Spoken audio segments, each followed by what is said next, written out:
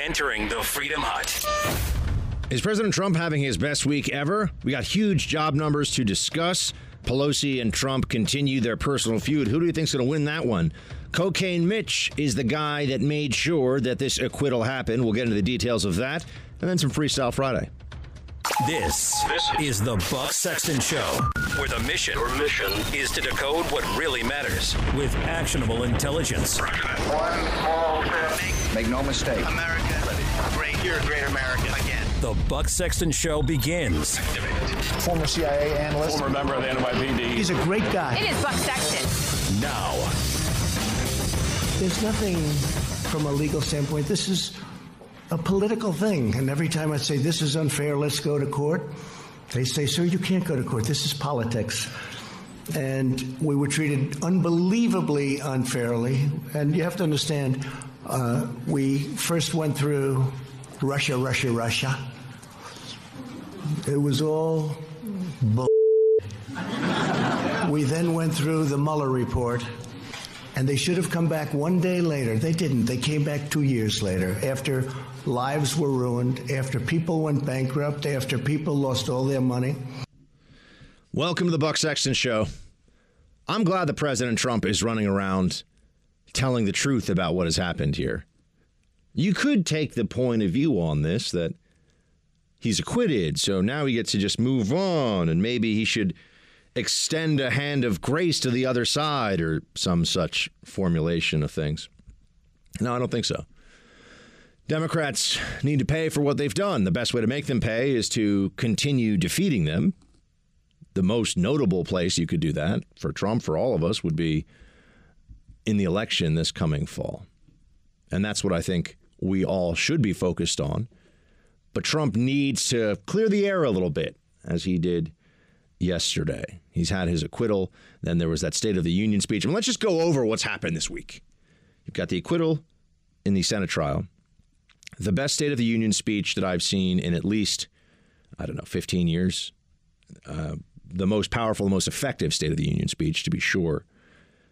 Pelosi escalating a personal feud with Trump, as we know, that's right in Trump's wheelhouse. If you want to get into a back and forth over who has the better insults, trust me, Nancy, you're going to lose. And now we have a jobs report out that says 225,000 jobs plus wage growth accelerating. The Democrats are in disarray because what are they really going to say about all of this? You have incredibly high overall happiness ratings from the American people, according to Gallup. Some people are probably happy and don't even realize that they would be less happy if they got their way politically and you had, say, Bernie Sanders or Buttigieg or any of these other candidates who all of a sudden were the ones calling the shots. The country did not feel as bright. The country did not feel as happy. It did not feel as forward-leaning and future-looking as it did now, when you compare it to the Obama administration. We're in a different space now. We're in a different place as a country. Things are going really well, and that's why Democrats have to come up with some, it's Russia, it's this, it's that, it's the other thing, it's Ukraine, emoluments clause. Turns out, I think just today, a federal appeals court said that they can't sue Trump over the emoluments clause. I mean, this is all just the tactics of desperation, because what else are they going to say?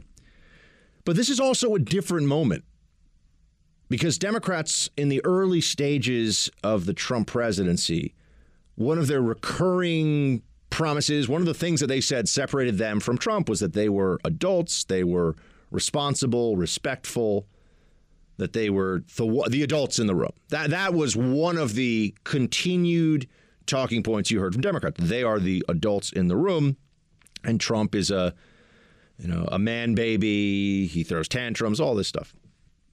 Now we see with Pelosi and with these other Democrats, they have no dignity. They'll do whatever. They'll say whatever. Anything that works, anything that gets a bump of support on social media from their base supporters, anything, well, whatever it is, whatever works.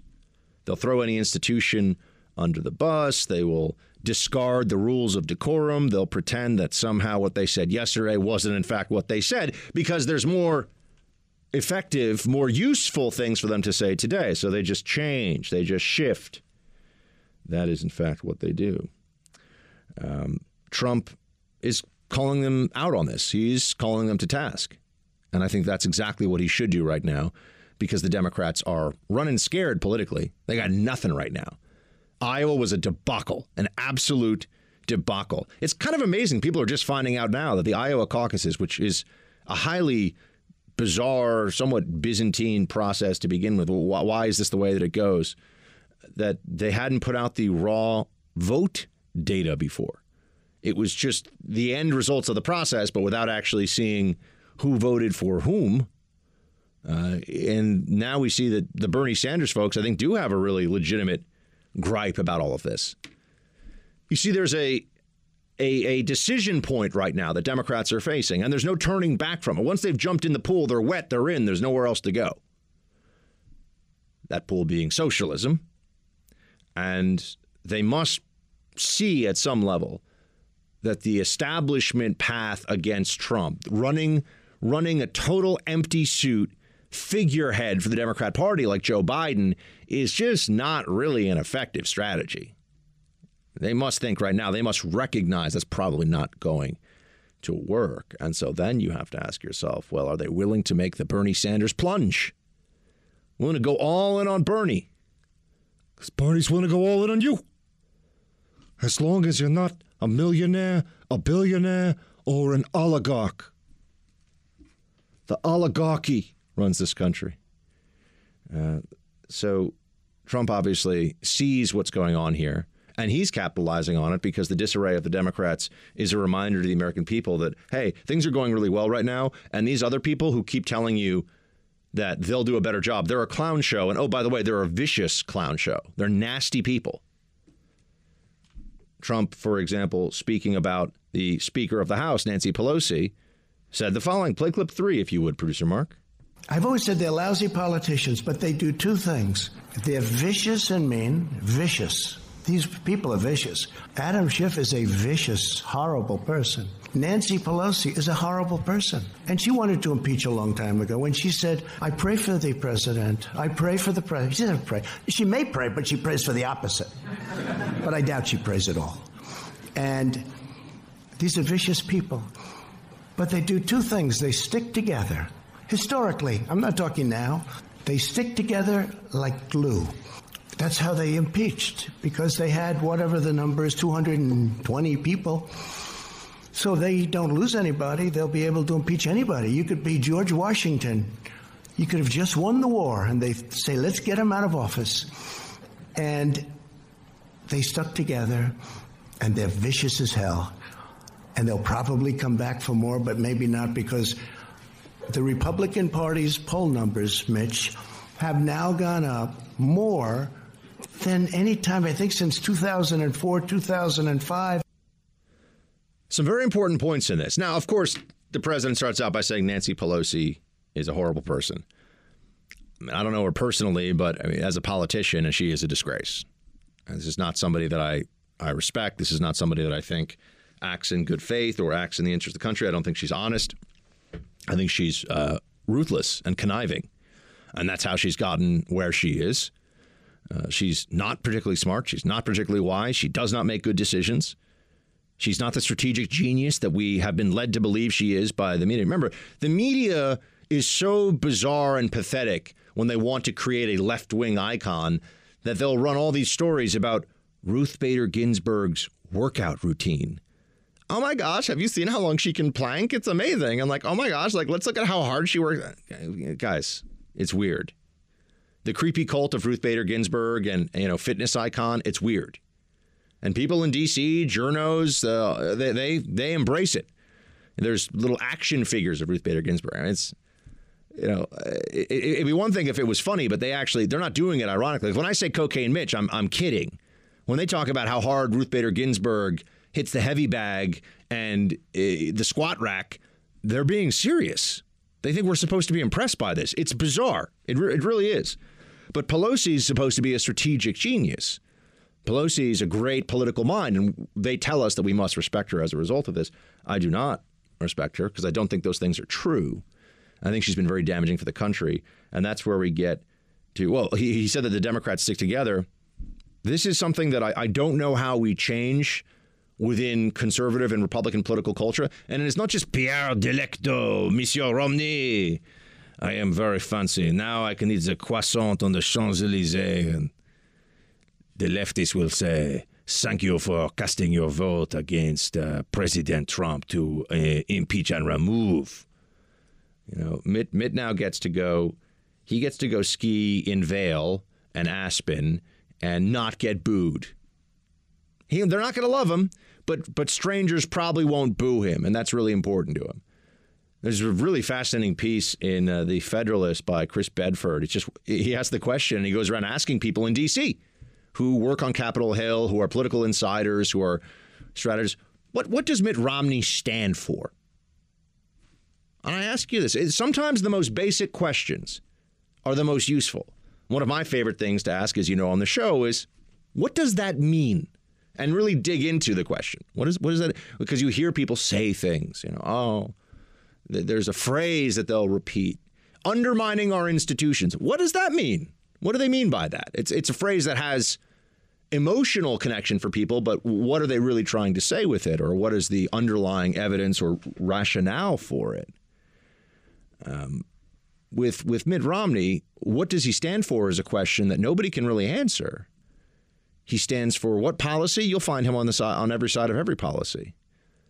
He has delivered in what way for conservatism exactly? He seems to have been very good at delivering for Mitt Romney, and if you look at the way that he has shifted positions over time, I know I'm talking about Mitt Romney today. I said I wasn't going to do it. I'm going to back up. I'm just going to finish this thought, and then we're going to move away from, Mitt it or quit it.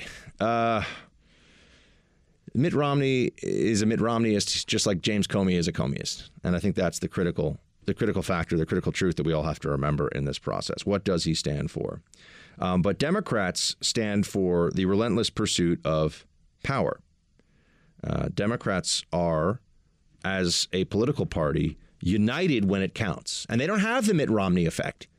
People say, but what about Joe Manchin, for example, voting to confirm Kavanaugh? Well, Joe Manchin wanted to vote for Kavanaugh, and the Democrats, you notice, didn't give him that much heat over it because Democrats run these, I'm sort of a little centrist conservative-y sometimes in red or red-ish states who will vote with Democrats, 80% of the time, but they'll let them veer a little bit when they say it's okay. But they never stab the party in the back. They never, when it really counts. I mean, that didn't make or break the Democrat Party on any major policy. Manchin was allowed, in essence, to vote for the Kavanaugh confirmation. You know why? Because I think it was 70 or maybe even 80% of West Virginians thought that Kavanaugh should be confirmed. So the Democrats, when it counts, when it matters, Obamacare, impeachment, on the big things, they don't have grandstanders who try to throw a wrench into the gears. They just go along. So Trump points that out. But then the last thing that he says here about how it is now a weapon, a political weapon, that any majority Democrat majority Congress that comes along that doesn't like a president, the precedent has now been set that impeachment is just a thing you do when you really don't like the president. Abuse of power or obstruction of Congress, no one will even remember that. They'll just remember that the Democrats hated Trump, and so they concocted some cockamamie scheme to impeach and then remove him, knowing they weren't going to remove him. So it was really just about impeachment. And the whole thing was a sham, a scam, a fraud, an embarrassment to the United States government, an embarrassment to the intent of the founders. And that's, I think, another lesson that we take out of all this, that going forward now, you can expect that impeachment is going to be debased because there is no good faith from the Democrats anymore about what's best for the country. They want power. Until they have it, anything goes, anything that works, they're on board for. It doesn't matter what damage they do, what the collateral destruction may be. The relentless pursuit of power is the sole unifying characteristic of the Democratic Party. You're in the Freedom Hut. This is the Buck Sexton Show podcast. Adler, I know him much of my life. He's fought me in New York for 25 years. I always beat him. And I had to beat him another time. And I'll probably have to beat him again. Because if they find that I happen to walk across the street and maybe go against a light or something, let's impeach him.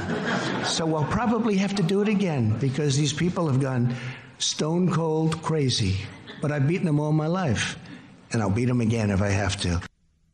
They're going to impeach Trump again if they're in the majority. Trump. I've said it before. Trump said it. I've been telling you it on the show for a while. They have changed nothing about themselves. They've learned nothing. They do not feel chastened. They will do they'll drag us through this again. It was so boring. And I'm so happy. I'm so thankful that I was able to skip a lot of the Senate trial. And it was all repetition after a while. I mean, I have a life to lead, right? I mean, I want to do a lot of research for the show, but at some point, there's only so many times you can hear Adam Schiff say, but he did it, and the founding fathers would be rolling over in their graves. I know they're a bunch of evil racists, but today I'm going to pretend that I love them. It's just, enough is enough, right? You couldn't take it anymore. But if you're a crazy person and you really have convinced yourself that you're going to save the country by obstructing, slowing, attacking, destroying the Trump presidency, all of those things together, if you're really that nuts, of course you're going to do this again. They'll find another reason. I would not be surprised. I can't say that. I do believe if they're in the majority after the reelection, the Democrats will move to impeach President Trump again. They've burned all bridges. There's no goodwill between the parties now. There's no sense of respect toward the president. I do believe that you will have a second round of impeachment that will come, and I think it's possible. I'm not going to say probable. It's possible that they might just resurrect the whole Russia collusion Mueller probe and go to that. That may be the next. And you say, Buck, that's crazy. Why didn't they? Well, they thought they could cook something up with this Ukraine thing that was better. You know, they were looking for something else. But that doesn't mean they won't go back to Plan B. And Plan B is Russia, Russia, Russia. Plan B is, running around calling Trump a traitor, referring to Moscow Mitch. I mean, the people that say this stuff on TV, I don't know how they're not. Well, they're too stupid and vain to be embarrassed by their own stupidity. That's a constant among CNN, MSNBC anchors, all these political pundits that I see going on ABC. ABC News has got some of the worst ones, by the way. What I see happening there is just a constant stream of stupidity. And no one ever comes on air to say, you know what, I was wrong. Think about it this way. How many pundits have you heard that called for Trump, that said that Trump was going to destroy the country, who have later on said, you know what, I was wrong? Thanks for listening to the Buck Sexton Show podcast. Remember to subscribe on Apple Podcast, the iHeartRadio app, or wherever you get your podcasts. Now the Senate has spoken in terms of any punishment to the president. He's impeached forever, no matter what he says or whatever headlines he wants to carry around. You're impeached forever. You're never getting rid of that scar. And history will always record that you were impeached for undermining the security of our country, jeopardizing the integrity of our elections, and violating the Constitution of the United States. Our purpose in all of this, in addition to holding him accountable so he stops doing what he's doing, and no future president thinks that she or he could have liberty to take us away from a republic, if you can keep it to a Second Amendment, enables me to do whatever I want. No, that's not what our Constitution is about. Yeah, that's right. Nancy Pelosi cares so much about the Constitution. The Constitution that she has neither read nor understood, but she loves it. Oh, she holds it close at night. She holds it close. Not as close as the pearl clutching that she does, though, about Trump's lack of decorum. Oh, Trump he's such a ruffian, such a Philistine, a barbarian. I'm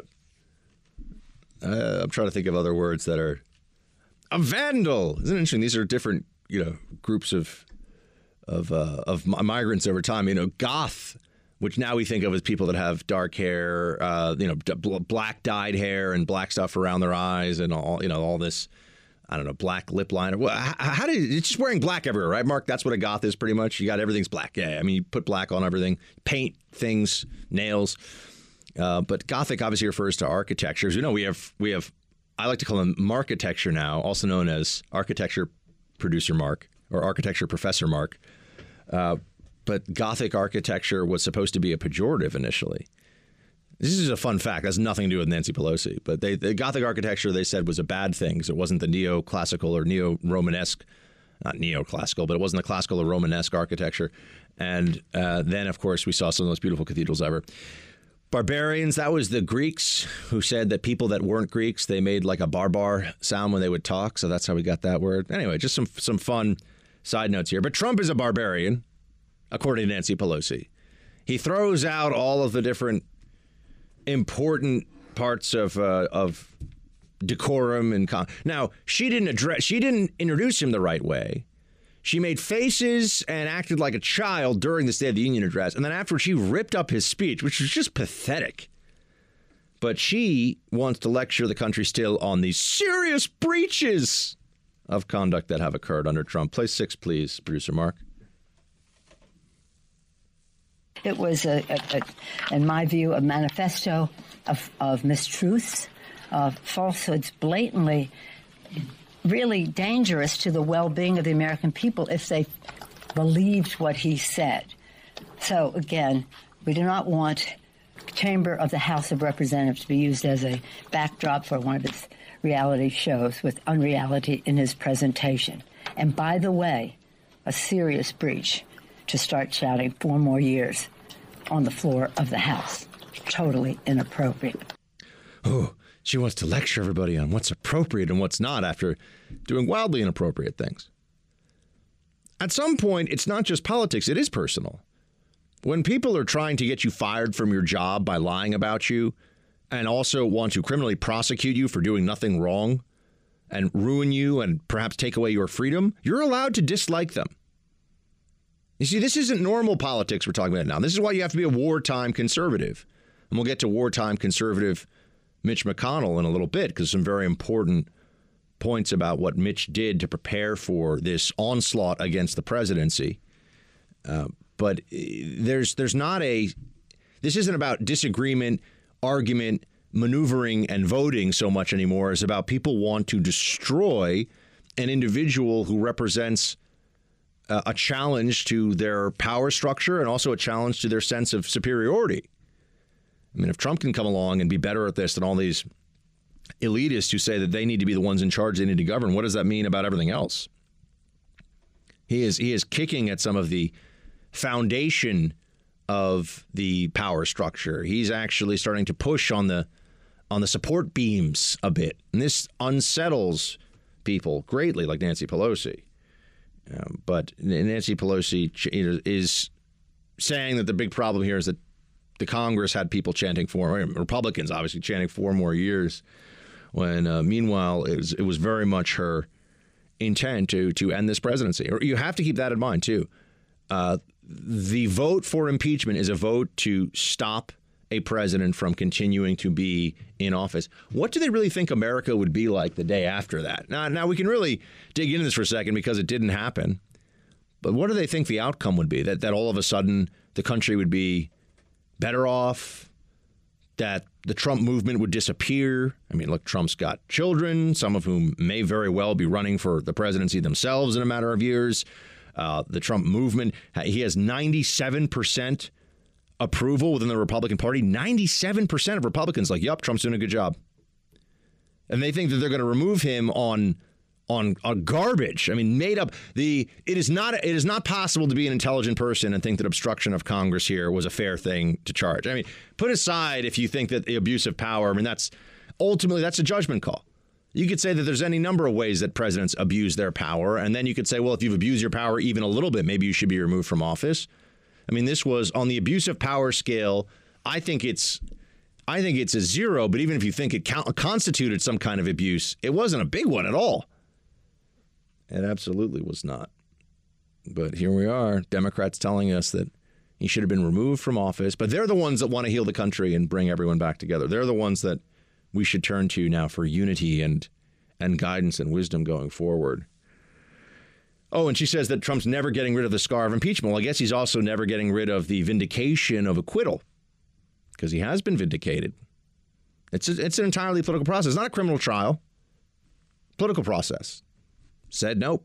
Didn't happen. Now, it is also funny that Nadler, and by the way, I didn't mention this before, when he's talking about Nadler and how he's been battling him in New York for years. Man, New York, the only place I think that has like a greater concentration of just the worst lib politicians than New York, and particularly New York. It's really New York City when I say New York. It might be California, but I don't know if anybody really, when you add it up, we got New York has AOC, Nadler. New York produced Anthony Weiner. Governor Cuomo is still the governor. And I think of who else in the mix here. Is he still the governor, is he? Yes. I was going to say another governor, Elliot Spitzer. I was trying to remember. That's right, Spitzer. Among the biggest dirtbags you could find anywhere. And CNN gave him a show after all of his dirtbaggery was exposed. He is. I had a friend who, well, you all know if you look back and see, but Will Cain had to step in. My old buddy Will Cain from Real News had to step in and co-host a show with Spitzer because Kathleen Parker, whom I don't know and I've actually never met, was hosting this show with him, Parker Spitzer, and she just couldn't deal with it anymore. I mean, he's such a jerk. He's such a bad person. They fundamental. Oh, wait, but there's even more. The guy who's the guy who is Mr. Wokeness and Mr. Me Too defender.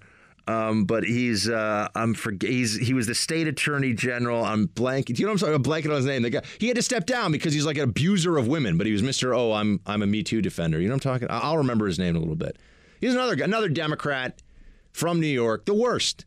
We're just churning out the worst Democrat politicians from this place ever. It really is. Oh, here we go. Producer Nick has got my back here. Eric Schneiderman. Thank you, producer Nick.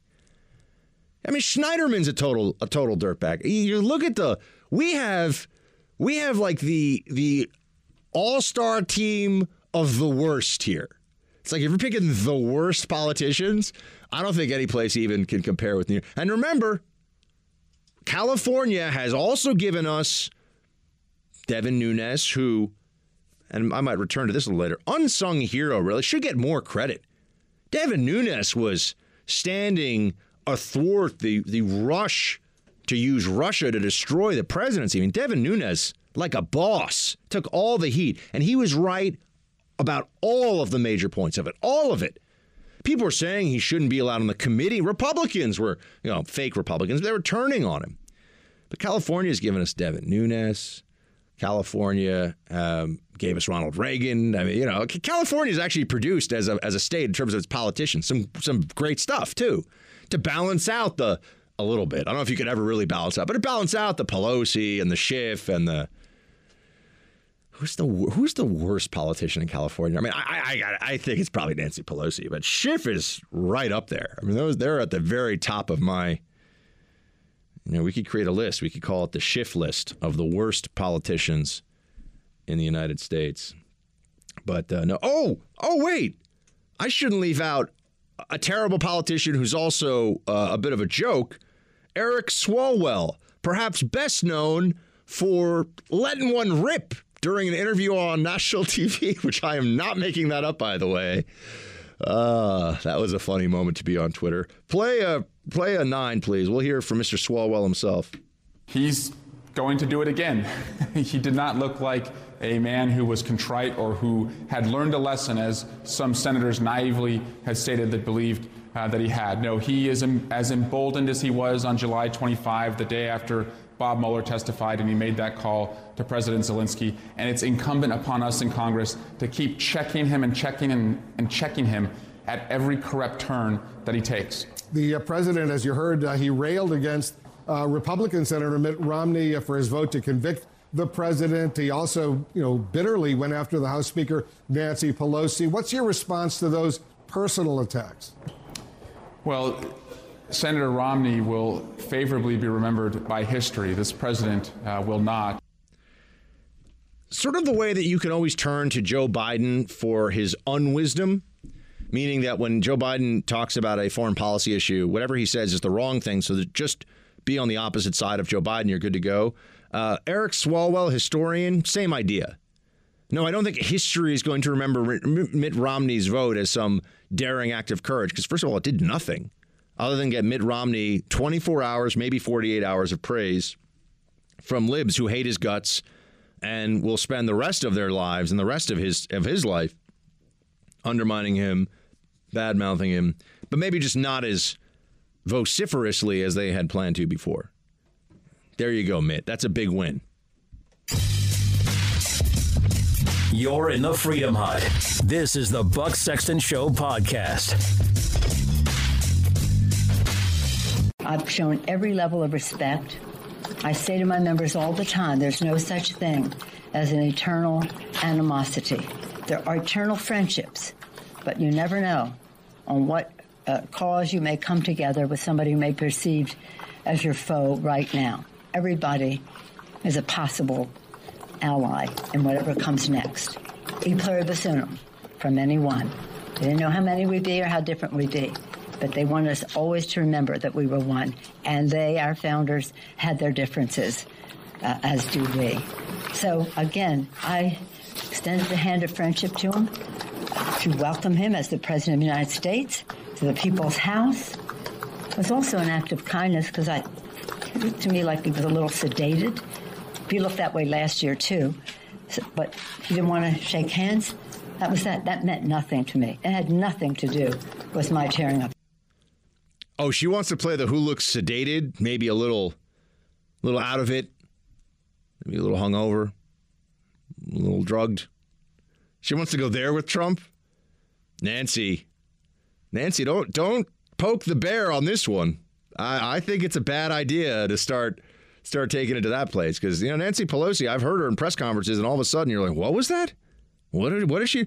It starts kind of like a little slurry, a little mumbly. You're like, well, what's going on here? She's going to go there on Trump?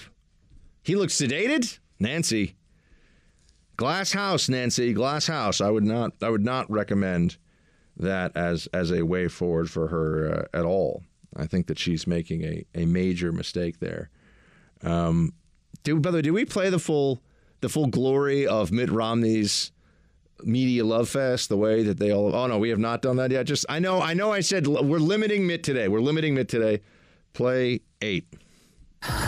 Wow, that was extraordinary. That was pure honesty and emotion from Mitt Romney. Mitt Romney, of course, the former Republican nominee. In the moment, as he was speaking, it felt historic. I mean, Mitt Romney is known for being just an ice water in his veins kind of guy. Swearing an oath before God for Mitt Romney is like unlocking his superpower. He's a little like Fortinbras in Act 5 of Hamlet, right? Mm-hmm. Not a lot seems to faze him. When I heard him explain with such elegance and simplicity, tears came to my eyes. I've always had such great respect for him. That was a true profile and courage speech. It will cement Senator Romney's legacy. He's changed his place in history. So for anyone who wonders, why would Mitt do it? Nothing to gain. No. Lies. That's what he gained. What you just heard. That's why Mitt sold out, backstabbed, became a turncoat against the single best defender, the man who delivers more for the American people as the head of the Republican Party than any of his predecessors in my lifetime. Okay, in my adult lifetime. I don't want to start getting into the Reagan comparison quite yet.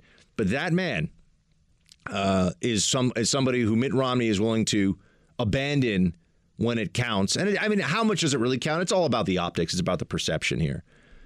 But I think it does matter. The Democrats were in the midst of having a complete collapse of a week. And then Mitt gave them their one little moment of reprieve. Why? Well, we know why. Because if you're Mitt Romney and you went to Harvard and you made all this money being a private equity guy and you've been a governor and you've run the Olympics and, you like adulation, you like praise, you like people to talk about how great you are. And you don't hear all the little people, all the little Trump supporters, you don't hear from them. Who do you hear from when you turn on the TV? Oh, you hear from the clowns in the media that we just... I mean, it all sounded like they were trying out for a high school drama team there. That was such an amazing speech by Mitt Romney. Mitt Romney brought a tear to my eye by casting a vote that didn't change anything except let us sit here and talk about the vote. I will never forget it with Mitt Romney. I mean, when it really came down to it, he's not a wartime conservative. He's a Benedict Arnold conservative. And that's something we should all remember, because there are some other folks out there, Devin Nunes, Mitch McConnell, people that you might not have expected, who have held the line. They have stood strong. They have stayed firm. And they have been on the forefront here of the battle to defend Trump. Thanks for listening to the Buck Sexton Show podcast. Remember to subscribe on Apple Podcasts, the iHeartRadio app, or wherever you get your podcasts. He's the other side's worst nightmare. This guy goes down into dungeons and basements. He'll find a document no matter what. He's the most legitimate human being. He's the hardest worker. He's unbelievable. He took tremendous abuse. The media and, you know, the other side and the bad ones, the leakers, the liars, the dirty cops, they wanted to destroy him. They tried. They got close, but he wouldn't let it happen. And honestly, in a certain way, he was the first one. Wouldn't you say, Jim and Mark and everything? This was the first guy. He came out of nowhere. He's saying, these people are corrupt. He's still saying it. And he was unbelievable. Devin Nunes. I didn't even know him. I just heard there was this congressman who kept going into a basement, into files. He knew something was wrong. You felt it, right? It's true. I remember the consensus opinion in D.C., except with some pro-Trump people holding out from it. But you were hearing from a lot of folks, Nunes he's ahead of his skis on this one. Of course, the Democrats were saying he's a disgrace and he's corrupt and he's, the worst. But even people who were wishy-washy, moderate Republican types, like, I don't know if Devin Nunes really knows what he's talking about here. And people were abandoning him left and right. Why doesn't it matter more in this whole saga of the Trump administration? Why doesn't it matter more who has been correct? You'll notice this. There's no accountability for all the wrongness that you've seen in the media that's anti-Trump, because anti-Trump wrongness is considered in itself a virtue. If you lied about Trump to destroy Trump, that's fine as far as the left is concerned, because your ultimate aim was in line with what they want.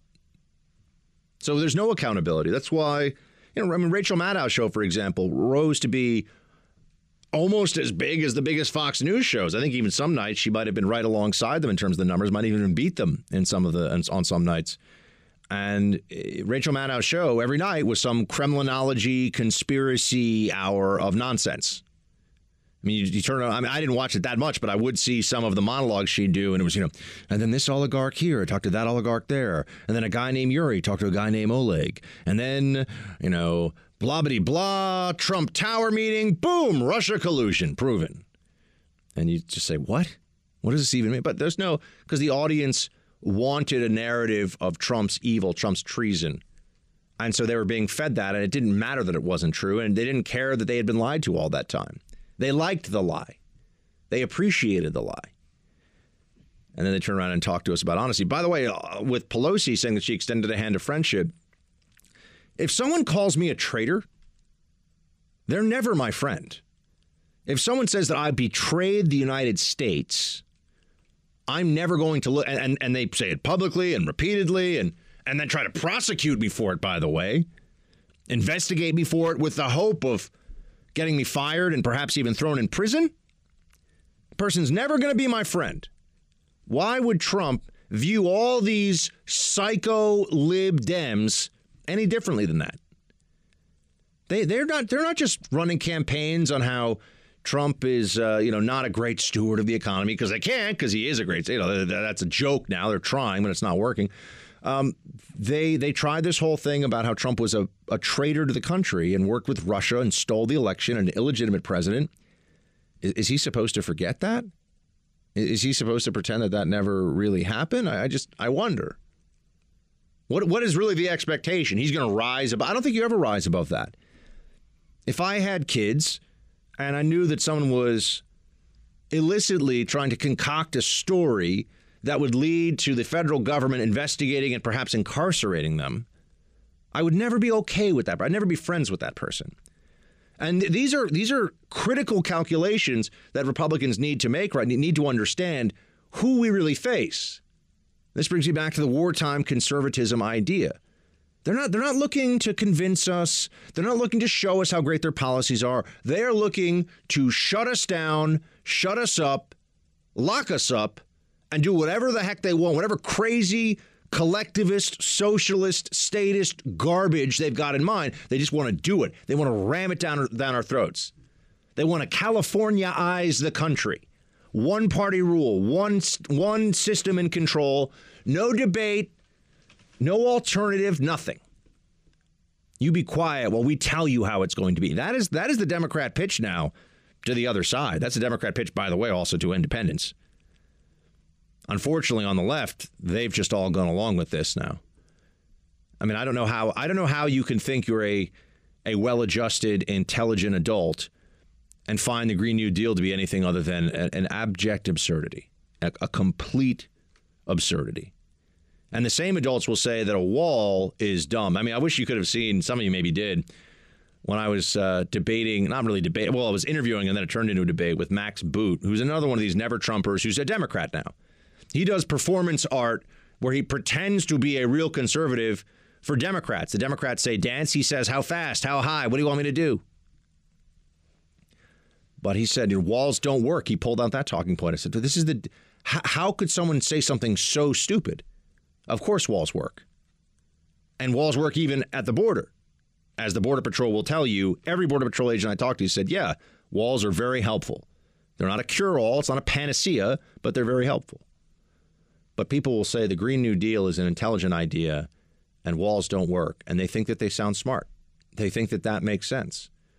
This is up is down and down is up. This is good is bad and bad is good. That's what the Democrats are increasingly getting trapped into, that there's no other way to view their approach to the country, their approach to governance. They don't like what they're seeing in the Trump administration. And I keep looking around saying, what exactly is it they disapprove of so much? The peace, prosperity, booming economy. What is it that bothers them so much? Oh, they don't like the tweets. They think that Trump is mean. And I think that, if nothing else, by being willing to punch back at the media, Trump has in many ways nullified one of the Democrats' primary advantages in political world, which is that they have always been able to call upon the media to do their bidding. And Republicans take the Romney approach of, oh, I don't want to be too mean to the media, and I've got to be a good guy. Can't say anything nasty to Jim Acosta. That was the approach. Other people understand that they're looking to destroy the political opposition. It's not even just enough for them to win an election. They want to win an election, enforce their will, and then go around, locking up any stragglers and survivors from the battlefield. I mean, they have no interest in trying to convert Republicans, trying to bring us over to their side, show us how effective. Well, what is the big Democrat policy of the last, I don't know, just think about this, the last decade that has really worked out?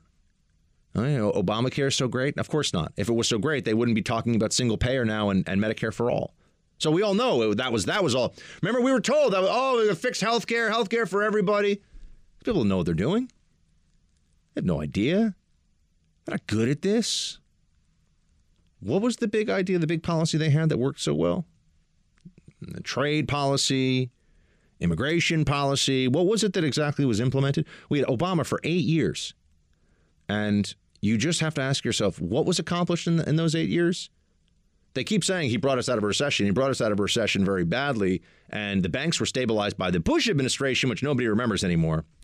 But it was actually Bush working with his, and Bush was trying to put out a fire that effectively had been started 30 or 40 years ago by government housing policy. And I mean, that was a long, by the way, what an incredible stroke of luck for the Democrats. We often forget about this. If the housing meltdown had just happened a little bit later, it would have been on a Democrat's watch, right? Would have been a very different narrative all of a sudden. They say, oh, well, he inherited it from Bush. But yeah, but anyone who's being honest about the housing meltdown would tell you that it was decades in the making. In some ways, stretches all the way back to the Community Reinvestment Act and redlining and all these government efforts to effectively remove discrimination, but then also in the effort to remove discrimination from the lending process, to remove the usage of FICO scores, and say that, well, it doesn't matter if you can pay this back or not, because there's a social justice component to giving loans to people. I mean, and then the government was going to sue anybody that didn't go along with that. And then, Fannie and Freddie Mae came along, and then Wall Street's like, oh, we can make money. Wall Street's like a pack of wolves, and they saw a way to make money. And then we almost melted down the global economy, right? So there was bad things that were happening. But where is the Democrat win exactly is where? What do they offer that's going to be so much better? They're just going to wipe. All they can do is find ways to take money from all of us and tell you that it's not coming from you, it's coming from the other guy. I mean, that is the central premise of the Democratic Party's argument for why they should be in power today. That they'll do a better job, but everything is, we're going to spend more money that's going to go to you, but we're not going to take more money from you. This is a lie. I mean, you can go back. There's a fantastic, pretty short work of political science, political theory by a Frenchman, mais oui, bien sûr, not Pierre Delecto, but Frederick Bastiat. Bastiat, The Law. It was written in 1850, and it was 2 years after the Third French Revolution, and he goes into the notion of plunder. That government taking from people is a form of plunder, a form of theft, effectively.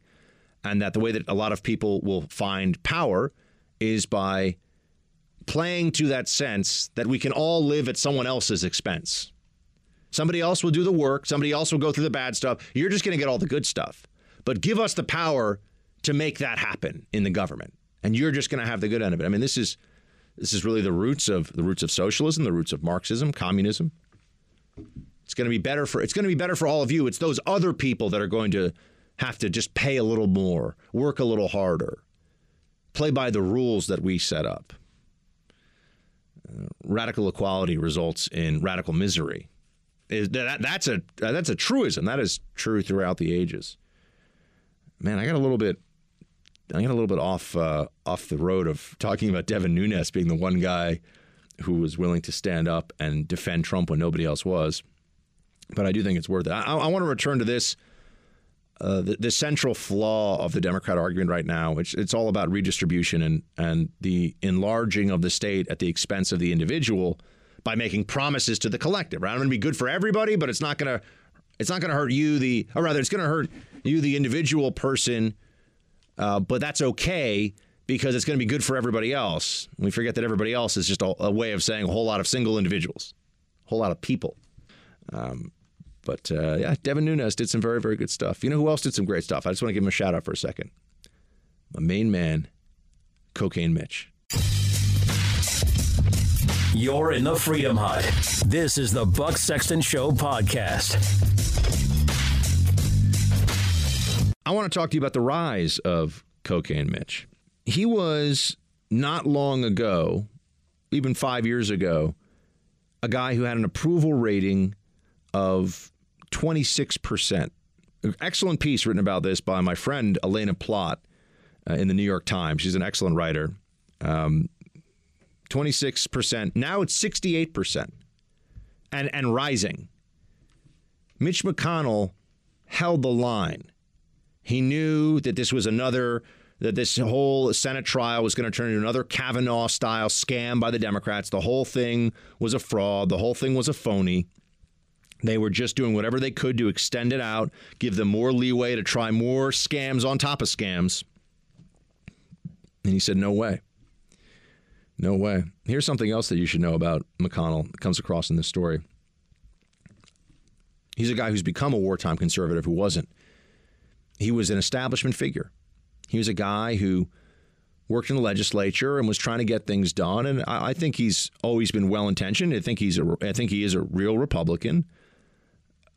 But he sees what we're up against now. The left has changed. The same way that CNN has changed, and I tell you that frequently, and it really has, the left has changed now. There's a ferocity and an insanity that is driving so much of what we see from the contemporary left. And we have to take note of that and respond appropriately. We're not dealing with the Democratic Party of JFK. We're not dealing with the Democratic Party of the Bill Clinton years. Something has shifted. There's a switch that has occurred. And Mitch McConnell has risen to the occasion. He knows what they're trying to do. And he is now battle-tested. And he has become a wartime conservative and really become a colonel among wartime conservatives, if you will, because he knows what the other side's trying to do, and he has not buckled to the public pressure. He hasn't decided he's going to try to extend some olive branch just so the Democrats can light it on fire in front of his face. No. He has actually become a very effective judicial confirmation machine, putting great conservative judges with lifetime appointments from just federal courts all the way up to the Supreme Court. I think it's over 100. I think it was 187 judges as of this week, perhaps even more now. It might have been a couple more. He's a guy who has embraced a little bit, I think, of the character that has been created around this. I mean, we jokingly call him Cocaine Mitch because it was actually a Republican challenger to him called him that in an ad. But it's a recognition of a new swagger and a new sense of defiance from a guy who's in his late 70s and is generally seems like he's a pretty soft-spoken and mellow dude, but he understands that his legacy, if you're somebody who really cares about rule of law, the Constitution, and conservatism, when all's said and done, when Mitch McConnell finally decides to hang it up and not be a senator anymore, I don't even know how many terms, 5, 6 terms, he's been a senator for a long time. But when Mitch McConnell finally decides that it's all going to be, it's time for him to retire, no one who is being honest will be able to look back at what he's done and say he wasn't, at least in the latter part of his career, a warrior for the cause. And an effective one. A Republican answer to the bare-knuckle tactics of Harry Reid when he was Senate Majority Leader under the Obama administration. But I thought among the most interesting things in this very well-written article was when it became clear that as soon as the Democrats won the House, McConnell started preparing for the impeachment that he knew was going to come. What does that tell you, by the way? People go, we need to have a trial. How did Mitch McConnell know they were going to impeach Trump? Because he understands the enemy we face. He understands the opposition. All this other stuff about, the Ukraine phone call and Russia and quid pro quo and all this. And all the stuff that Pierre Delecto fell for at the very last moment. It's all a charade. It's a show. It's kabuki theater. It's distraction. What really happened here was the Democrats got their opportunity to lash out at the president using the impeachment process. Mitch knew it was coming, and they prepared for it. And there's a lot about how Ted Cruz and others, and Ted Cruz, Mike Lee, I give props. Mike Lee's been good lately. I don't dislike Mike at all. I think he's good for what he does. I just find him a little boring sometimes on TV. He's a very smart guy, and he's an ethical guy. But Ted Cruz, Mike Lee, I mean, some of the really high IQ conservatives in the Senate, they circled the wagons early, and they got their fellow Republican senators in the room, and they're like, this is what's going on, and these are the constitutional issues, and I got more on this. Thanks for listening to the Buck Sexton Show podcast. Remember to subscribe on Apple Podcast, the iHeartRadio app, or wherever you get your podcasts. The Senate has clearly spoken now. The president was acquitted. Do you think your House colleagues... Wolf, he wasn't acquitted. It was a rigged trial. You don't get acquitted when you don't even get to call witnesses or relevant witnesses or have the documents because the president stonewalled all efforts on the part of the House to get the information they requested. So there you go. It was a rigged trial. He can run around saying he was acquitted, but you don't get acquitted in a rigged trial. I just want to point out, Senator, there was a roll call, guilty or not guilty. Yes. Not guilty was the majority, and the Chief Justice of the United States announced that he was acquitted, that he was not guilty. But the American public knows that it was a rigged trial. So, okay, you're found not guilty in a rigged trial. I don't think that they think that this was all kosher. No, it wasn't. So, meanwhile, you have the president crowing about it, which is totally expected. And now it's anything goes for this president and this administration. Producer Mark, what do you think of Mazie Hirono appropriating the term kosher here? Thumbs up, thumbs down. As being used as a term in general, or using it here? I don't know, just in general. I mean, is she allowed? I feel like if you're going to throw around cultural appropriation, I don't know if libs get to pick and choose when they can culturally appropriate. I'm pretty sure Mazie Hirono is not Jewish. A lot of people now use the term, use the term kosher. I know, but I just like to hold them to their own crazy standards. Sure. I mean, I'll use the term kosher. Yeah. But, yeah. I definitely don't keep kosher. Yeah. Is kosher food... Have you ever had really amazing kosher food? Oh, yeah. There is delicious kosher food, like at a kosher deli. Well, yeah. I guess you like, what's the... brisket, but I'm thinking of corned beef or pastrami. Corned beef, pastrami. That's what I'm trying to think of. The pastrami. I love a good pastrami on rye. I'm more of a corned beef guy, actually. You're making me hungry right now. Yeah.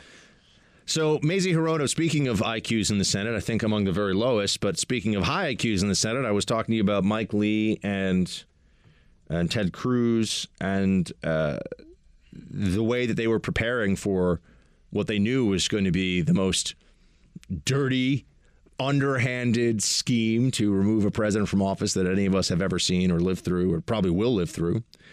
And Mitch McConnell was absolutely there directing them, rallying them together, making sure everybody understood what was really at stake here. And I'll say that Ted Cruz was, according to this article at least, another guy who, just like me, was like, stop with the quid pro quo. It's not about whether there was or was not a quid pro quo. This is one of the unfortunate situations of this from the Republican side. They never should have gotten into this. Oh, because that was when all of a sudden Bolton, Walrus Bolton was going to come out and be like, oh, it was a quid pro quo. Whatever. No, it was that there was no there. It wasn't wrong. He didn't do anything, and it wasn't wrong even if he did the thing that he was trying to do, which was to get an answer from a foreign head of state about an investigation about the Bidens that was a legitimate line of inquiry based on what we know about the Bidens. Ted Cruz knew that, and he was making sure everybody understood that behind closed doors. Don't make this about whether or not they can. That was the trap that Republicans were falling into. Don't make this maybe about a quid pro quo one way or the other. No. Make this about this is not impeachable conduct. Nothing happened, and even if it did happen, it is not impeachable. That's how weak their case was. And also note that that's why they had to throw in the flimsy, the preposterous, it's not even flimsy. It's absurd obstruction of Congress charge. But, I know for some of you, you're probably not used to hearing me or hearing anyone on the right talk about Mitch McConnell as Cocaine Mitch. By the way, when they started calling him Moscow Mitch, Democrats were doing that as a pejorative. He understands how the game is played, and so I think Mitch McConnell's staff started saying that was a new drink. I don't know what it was. I know Moscow Mule is like a Moscow Mule is vodka and ginger beer, I think, and mint. Do I have that right? And you drink it out of a brass mug. Mojito. No. That has the mint. Oh, you're right about the ginger beer. Moscow Mule's ginger beer, vodka. And it has to be in that tin thing. Yeah, it's a brass mug. Yeah. Those are delicious. They are delicious. Yeah. Calorically not so great for you. Sure. And then again, alcohol. All alcohol is not so great for you. Mm-hmm. Or you can drink super ultralight beer that tastes like water, and then why are you wasting your time? You know what I mean? Yes. Yeah. So Cocaine Mitch has become something of a conservative warrior, and I think that he deserves some applause. And he's been very effective on judges, and he knows what they're coming at Trump with, and he has been a great ally of this Trump administration in dealing with the political attacks against Trump. Devin Nunes, you got to think Jim Jordan also. How often do you hear this in the media that they really give credit to people who have been on the front line against the psycho-lib onslaught against Trump? You're not going to hear mainstream media ever say, oh, yeah, they did it. Of course not. They hate these people. They hate Nunes. They hate Jordan. Jim Jordan and Devin Nunes, I remember interviewing them in the Capitol early on in the Russia. So it would have been like 2018, relatively early on in the Russia impeachment, collusion, special counsel, all that stuff. I'm not impeachment, sorry, Russia special counsel. And they were lone voices on some of these issues. And thank heavens they were there and they were willing to stick their necks out and make the noises that they did about how, hold on a second, this whole thing, if there were not people like Jim Jordan and Devin Nunes, the Democrats probably would have been able to get away with what they were trying all along, which was to bring down this president. I mean, I think it was closer than people realize. You know, the whole Trump Tower meeting, the frenzy around that, you know, Comey and Mueller. And if you didn't have some of these people who knew that what was going on, the way that they speak, the way the media, the slimy, dishonest media speaks about Pierre Delecto right now is the way that we should all be thinking of because they've earned it. People like Nunes and Jim Jordan and Mark Meadows, you know, guys who were willing to take the heat when it really counted and make sure that this president wasn't able to just get completely railroaded, which was what was happening. I think Democrats in part are so bitter about all this because they really believe that they were close to pushing Trump out. They think that this was maybe going to go their way. Were it not for a few people. I mean, it's similar to the Kavanaugh situation. You know, we've had these wins, folks, but don't forget, we've had wins that were close-fought contests that shouldn't have been. I mean, Kavanaugh, gold standard for the Supreme Court, like the nicest guy anyone's ever heard of by all accounts, the smartest guy that you could possibly want on the Supreme Court. And, you know, they extended an FBI and, can't have the vote. And it became this activist chasing senators into elevators. Crazy stuff going on. Crazy stuff. And I wasn't sure where that one was going to go. It wasn't like we knew impeachment wasn't going to result in removal. I was not sure that Kavanaugh. I was hearing from people in the White House while they were trying to take down Kavanaugh. I was hearing from people off the record. I'm not sure that the big guy's going to, that Trump is going to let this continue. He might pull the nomination. By the way, remember when Bush tried to make Harriet Miers? Speaking about, if we're starting to compare presidencies here.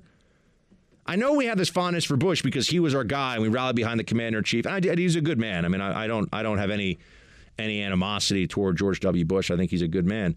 I think he's limited in some ways. I don't think he was a particularly adept in dealing with the politics of the job once he got the job of president. But, you look at the decisions that were made then, the decisions that Trump makes, and I just feel like Trump gets it. I just feel like Trump understands what he's up against. And, Harriet Miers, by the way, with Bush, that was a debacle. That was a bad idea. So I just want to give a little golf clap, a little round of applause to Nunes, McConnell, Jordan, Meadows. I'm probably leaving some people out. That you see them.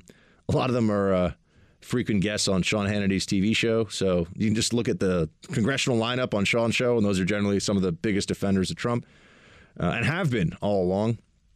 So there we have it, folks. Cocaine Mitch, take a bow. You're in the Freedom Hut. This is the Buck Sexton Show podcast. I want to reiterate to you, so we're clear. You got 180,000 people voting. When you got 8 candidates, when you win the popular vote by 6,000 votes, that is a pretty good victory.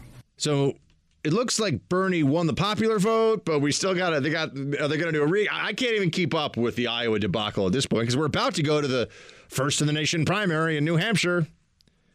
I remember I was in New Hampshire in 2016 doing interviews of most of the candidates. You know who wasn't there, unfortunately? The big guy, the Trumpster. He was not in New Hampshire for that event when I was there.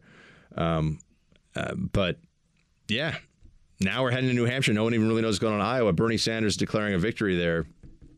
And I mentioned this, I alluded to this at the beginning of the show. The problem the Democrats have is they've either got to unite behind Bernie or they got to bail on Bernie fast, because the worst scenario that that they're likely to go through would be if they decide that Bernie Sanders is the candidate for a while. And then the numbers start to turn because ultimately Bernie's going to be unable to explain and defend a lot of the things that he says he wants to accomplish. You know, Bernie's formulation is pretty straightforward. It's, I'm going to give you this thing that's good and it's going to be free for you. And then when you ask him, how, who, where, what, It's going to come from millionaires, billionaires, and oligarchs. And you say, okay, but how much? And there's not enough money from them, so where else are we? And then all of a sudden it just gets into, do you want free health care or not? It slides back into just sheer demagoguery. There's not any effort to get into the details or explain it beyond that. I mean, here's a perfect example of, actually, you have this on the Buttigieg side quite a bit too. Buttigieg, who seems in many ways, because he doesn't have the, I don't know how else to say this, he doesn't really have the mad scientist-like look and character of Bernie Sanders. So Bernie Sanders seems like a character, out of a movie or a TV show or something. Buttigieg is a guy that comes across very well, good resume, all that stuff. And yet he will, even when the moment is right, he will start to use the usual demagoguery that the left likes to hear about how capitalism has failed. Play 17, please. Well, I think the reason we're having this argument over socialism and capitalism is that capitalism has let a lot of people down. I guess what I'm out there to say is that it doesn't have to be so. I believe in democratic capitalism, but the democratic part is extremely important. Okay, what does that mean? Democratic capitalism? Notice that now they're starting to play these games, right? It's not socialism, it's democratic socialism. It's not capitalism, it's democratic capitalism. Well, what's the difference exactly? How are we supposed to think that it sounds better. Oh, it's democratic. Oh, it's people, power to the people. That's fine. Democratic. Is that not what we have right now? In what way do we not have democratic capitalism? But Buttigieg is not going to be able to answer that. I know we got a debate tonight. I haven't even talked. I'm going to have to watch this thing tonight. I can't believe it. Producer Mark, are you going to watch this thing tonight? No, you're not. Okay, I got to watch it, though. I got to watch it. And the problem with the debates at this point is that we've heard all this stuff. There's really nothing new from these candidates. It's the same routine. It's the same dodges, the same talking points. Nothing ever really gets done that's new and exciting. I mean, here's Buttigieg, for example, saying that he's going to pay for his health care plan in a way that will never pay for his health care plan, repealing just Trump's tax cuts. Play 11. We've scored it and estimate that over 10 years, it'll cost $1.5 trillion. That is obviously not a small amount of money, although it's a tiny fraction of what some of the others are. 20, 30, 40, they can't even agree on the estimates. And all we've got to do to pay for it is take two steps. Part of that 1.5 comes from rolling back a Trump corporate tax cut that went to the wealthiest and the biggest corporations, didn't do us any good, and has created a huge deficit. We roll that back, that does most of the work. But there's still a bit of a gap, doesn't quite get us to the 1.5. And so the way we get the rest of it is to take part of the savings, which we think will be about $400 billion over a decade, that we will get from doing something that most Americans believe we should have been doing all along. And that, it's a no-brainer. And that is to allow Medicare, finally, to negotiate the prices of prescription drugs with the companies that make them. It's just never going to, the numbers are never going to add up. It's never going to work the way that Buttigieg is saying. And I know he was a management consultant for a couple of years at McKinsey or whatever, or Bain, same thing. All the McKinsey and Bain people listening right now, all five of them are like, oh, it's not the same thing. How dare you, sir? It's totally the same thing. But he knows the numbers are never really going to add up. The more they get pushed on these things, the more it'll become clear that people don't really want these plans when they have to pay for them. They don't want these policies when they have to deal with the reality of what the policies would really be. And that's where you have a problem for Bernie, for Buttigieg. And then you get into why would you vote for any of the others? Why would you vote for Elizabeth Warren, or why would you vote for Amy Klobuchar is not going to win. And the problem is not even that I can't give you a great answer. The problem is I can't really think of any answer. It's just not compelling enough at a national level. And this is where I start to think maybe Michael Bloomberg is going to be. This is what I was trying to get to. Guys, Bloomberg has spent $250 million already of his own money on the presidential race. $250 million. Okay, he runs ads on our podcast. There's nothing. Please don't complain about it. There's nothing, as a matter of FCC law, there's nothing we can do about it. Okay, so I keep getting these messages. You know the Mike Bloomberg? I am. What do you? I mean, this is the country we live in right now, right? I mean, it's the same reason that I can't say all the salty things on air that I might want to sometimes. We also have Mike Bloomberg because there are regulations. There are regulations about these things. But if you go into a Democrat primary with these same dynamics, a Democrat convention with these same dynamics at play, you got to start to think it's not going to be Michelle Obama who comes in to save the party. I don't think Michelle Obama wants to. I don't know her, but from everyone I know who does know her, has been around her, she's happy. She's happy being effectively ultra rich and beloved by everybody and not having to deal with any of that stuff, like any politician stuff, really. Hillary wants it badly, but she's not going to get it because people realize that would be a mess and a disaster. Who's left? Who are you able to call upon to be the savior of the Democratic Party when they're drifting towards socialism in this way? I think it's quite clear that you're looking probably at a situation where Mike Bloomberg could all of a sudden become a very interesting, very viable alternative. And all this stuff, all the socialism, all that would be swept away. And you'd have a guy who's a lib. He's very liberal. He's very progressive. But a guy who does understand how business works, isn't dumb at all, is a very smart guy. Is a very capable manager. I think you got to take Bloomberg seriously, folks. I do. Thanks for listening to the Buck Sexton Show podcast. Remember to subscribe on Apple Podcasts, the iHeartRadio app, or wherever you get your podcasts. All right, everybody, special treat down here in the Freedom Hut Tribeca version. We've been all over the place. We have our friend Tiana Lowe here. She is a commentary writer for The Examiner. She is in studio. And also, I'm the only person in media who pronounces your first name correctly now, which is a very exciting differentiation. This is true, because I'm never going to correct anyone on it. So it's Tiana, for those who are not familiar with it. I've never heard of this before. Yes, no, it's the way I liken it is the same way everyone in the country would call her Kamala Harris, but it's actually Kamala. Everyone always says Tiana or Tiana. It's actually Tiana. Emphasis is on the first syllable. Tiana. Can I just call you T? Does anyone do that? Is that a thing? Everyone does that. So everyone goes through the evolution where they realize they've been saying my name incorrectly, and then they try and say it properly, and then I just become T. Well, there we go. It's a sign of true friendship. I've got some fun things to bring into the conversation, courtesy of the polls this week, which I wanted to start with, because I think people are arguing that Trump may have had his best week ever, or close to it. GOP approval, this was tweeted out by David Brooks right before you came in studio, is now at 51%, the highest it has been since 2005. More Americans now identify as Republicans and Democrats. Gallup observed similar public opinion shifts when Bill Clinton was impeached. Is impeachment a disaster, courtesy of Nancy Pelosi, that is helping Trump get reelected? I honestly think that impeachment has kind of been a B plot in all of this. I don't think that most people have been paying attention. I think what is way more salient is when they hear Bernie Sanders and Elizabeth Warren tell a bunch of parents who saved all their money and worked overtime to pay for their kids to go to college, when they say, oh, never mind, we're just going to cancel student debt. I think that is a lot more present in the minds of voters. Today, the Bureau of Labor Statistics jobs report just came out for January. And economists were predicting that we'd create 160-something thousand jobs. We created 225,000 jobs.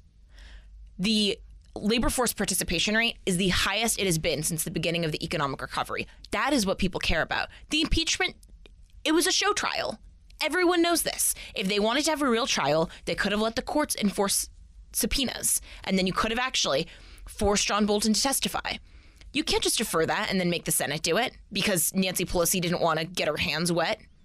And so I just think people tuned it out. And as a result, that does benefit Trump. So you're based out of D.C. Did you go and check out any of the Senate trial or any of the House impeachment nonsense? Did you go check it out in person, or you just watched it on TV? No, so obviously we had it on in the office every single day as it was going on. When I would be at the gym after work, I would still try and listen to it a little bit. But it was just so tiring after a certain point. We heard from people who mattered. We heard from Sondland, who is totally discredited himself. We heard from Vindman and from Bill Taylor, people who I still think served the country with honor, but in the end they couldn't testify first-person knowledge over any of the Trump-Ukraine proceedings. yeah, the White House was being unfair in terms of playing hardball with trying to keep witnesses away. But the court still could have enforced subpoenas. Trump can't just blanket declare executive privilege over everything. But they didn't want to wait. Well, they didn't want to wait because it would have taken too long, and they were doing this for political purposes. Yes. Right? So I mean, Democrats did this to themselves. They have no one to blame but themselves. So you're in D.C., I'm in New York. There's a lot of libs in both places. Yes, there You are. can refer to them as liberals because I know the Washington Examiner is a very proper place. The Freedom Hub, we just say whatever we want. But there's a poll out from UMass.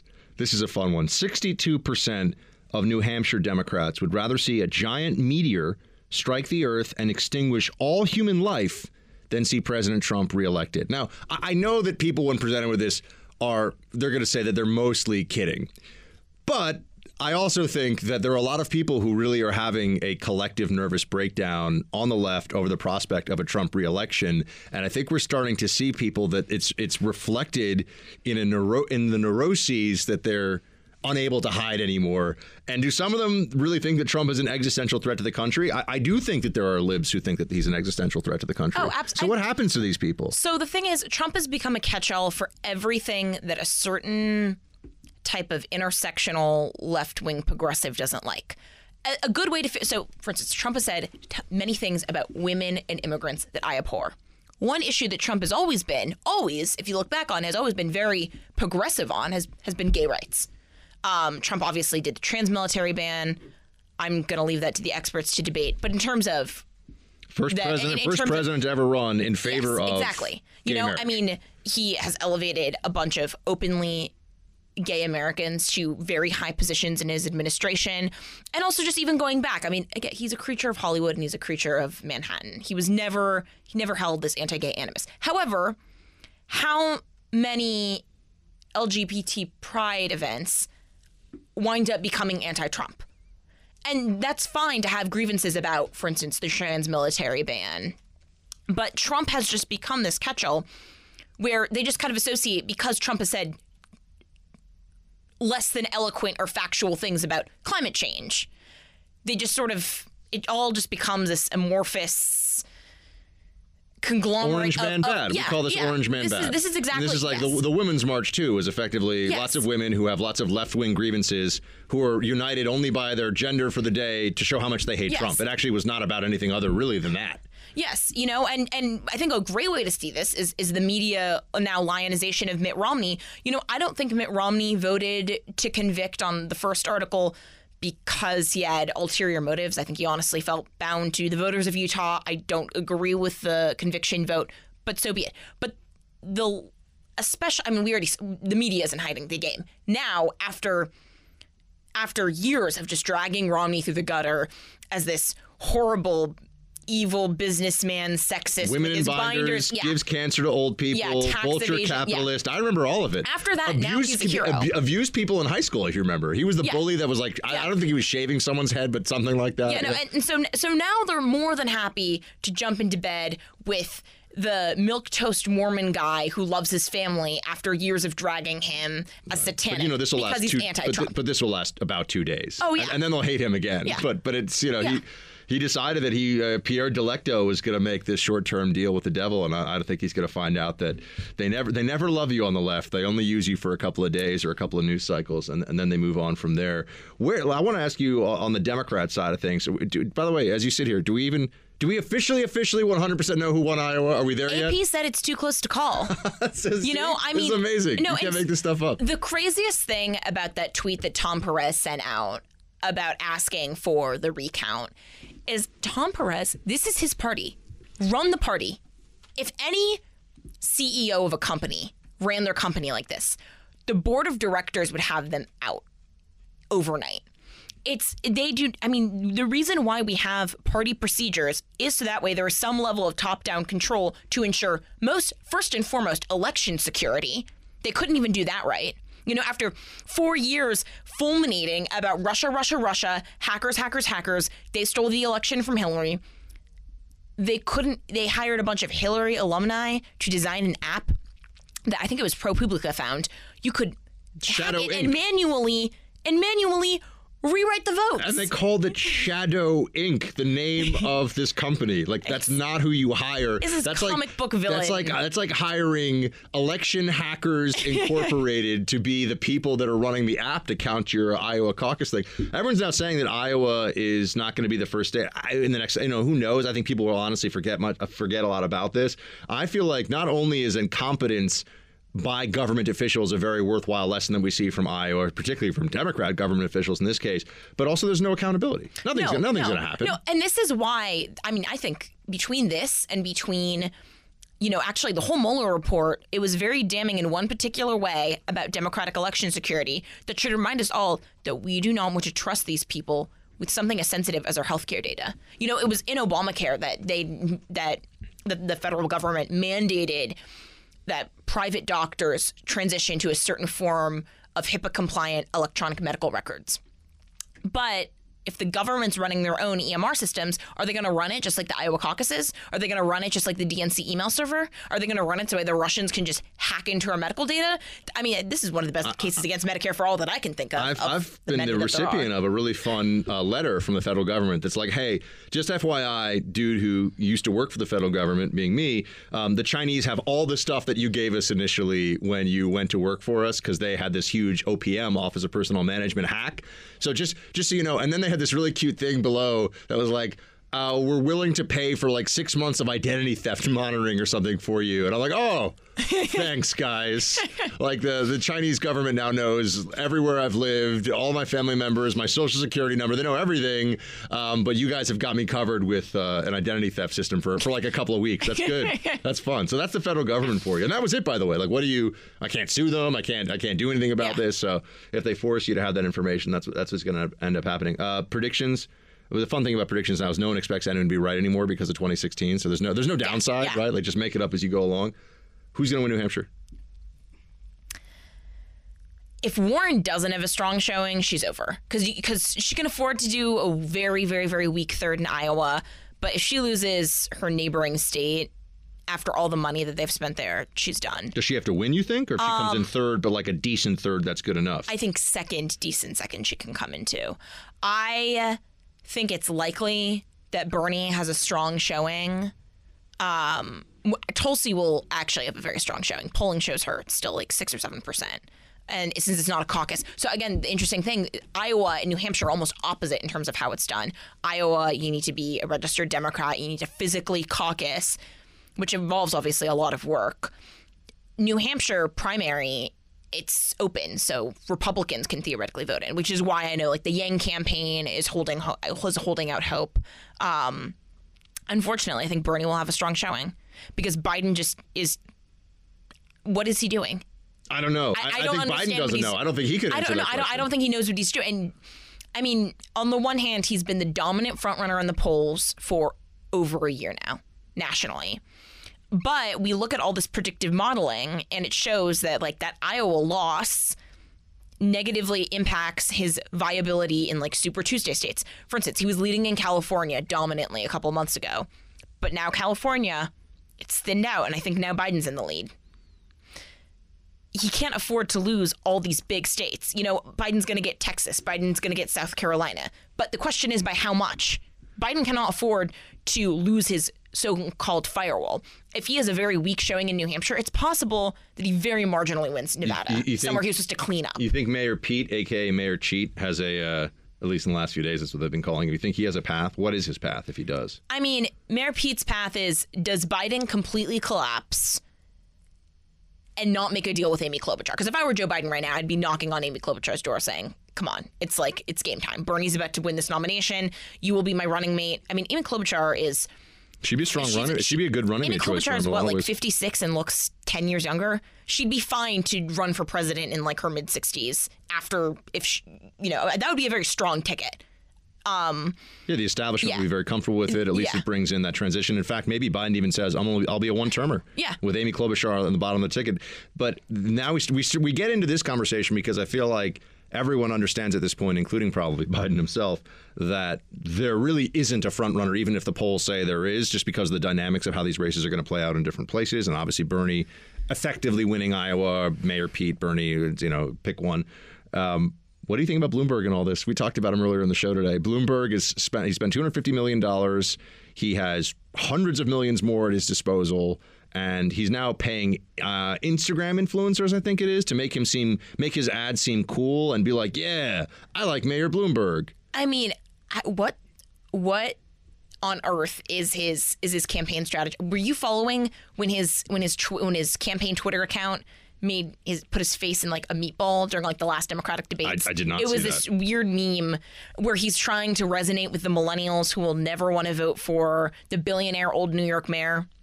I mean, the thing about Bloomberg is, for a moderate, he is deeply authoritarian, and I think something that you and I both care about, deeply sycophantic to the Chinese government because it influences his business.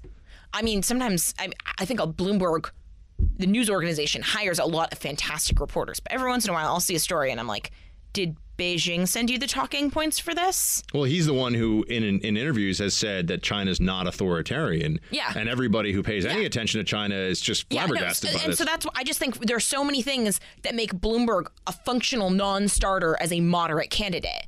You know, Biden in the context of this race is an actual moderate because he's not proposing anything that could be done with executive action that is functionally authoritarian. Biden's not necessarily proposing. You know, obviously Biden wants a public option, something that would involve Congress, something that I don't think would actually, it's not going to pass through as long as Cocaine Mitch is in charge.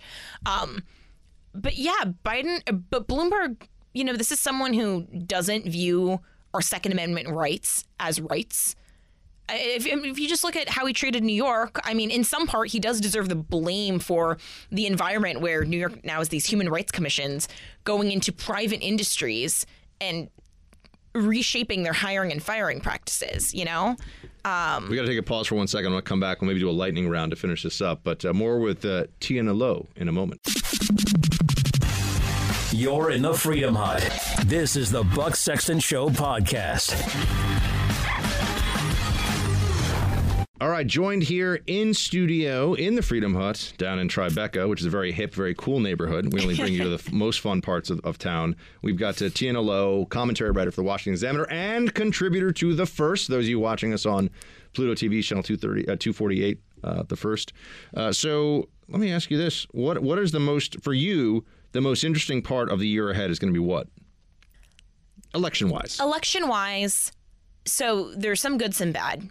If this winds up being the Bernie Trump race that I think it will be, I'm going to set myself up for disappointment and hope that the Trump we got at the State of the Union, when it came specifically to his opening remarks, when it came to one of the best and surprising populist cases for capitalism, an affirmative case for capitalism, I would love to see how that plays out because Trump's never really played that. You know, Trump sort of ran not as conservative on economics, you know, because Trump's never going to touch entitlements. Trump has made it clear he does not care about blowing out the deficit. But Trump still cares about business. Trump still cares about private industry, you know, even though he may not be as conservative as we want when it comes to fiscal policy.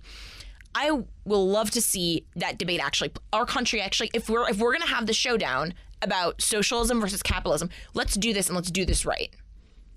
And maybe Trump is the person, and I'm saying this very begrudgingly because I don't consider myself a populist and I have no patience for the collectivism that I'm seeing rising on both sides. But maybe Trump is the one to bridge the divide between free market economics, what we understand works, and also on a macro level, but also how it helps out individuals. Because that is a language that Trump speaks very well. He knows how to talk to the little guy. So that's something I'm excited for. Another thing that I think will be interesting, the Senate race is not going to be as comfortable for Republicans as they think it is. You know, if we lose Colin's seat, McSally's seat, Tillis's seat, and Cory Gardner's seat, we're down to a 50-50 split, even if we get back the Alabama seat. Well, that'll be really interesting. And that'll be very scary. When they impeach Trump for a second time, they have the House, which they will do, by the way. They better impress me a little bit more next time around. Yeah, this just got boring very fast. A weak sauce impeachment, that's for sure. Tiana Lowe, thank you so much for joining us here. We'll be seeing more of her on The First, and also you can read her latest commentary at the Washington Examiner. We'll be right back with Roll Call. thanks for listening to the Buck Sexton Show podcast. Remember to subscribe on Apple Podcasts, the iHeartRadio app, or wherever you get your podcasts.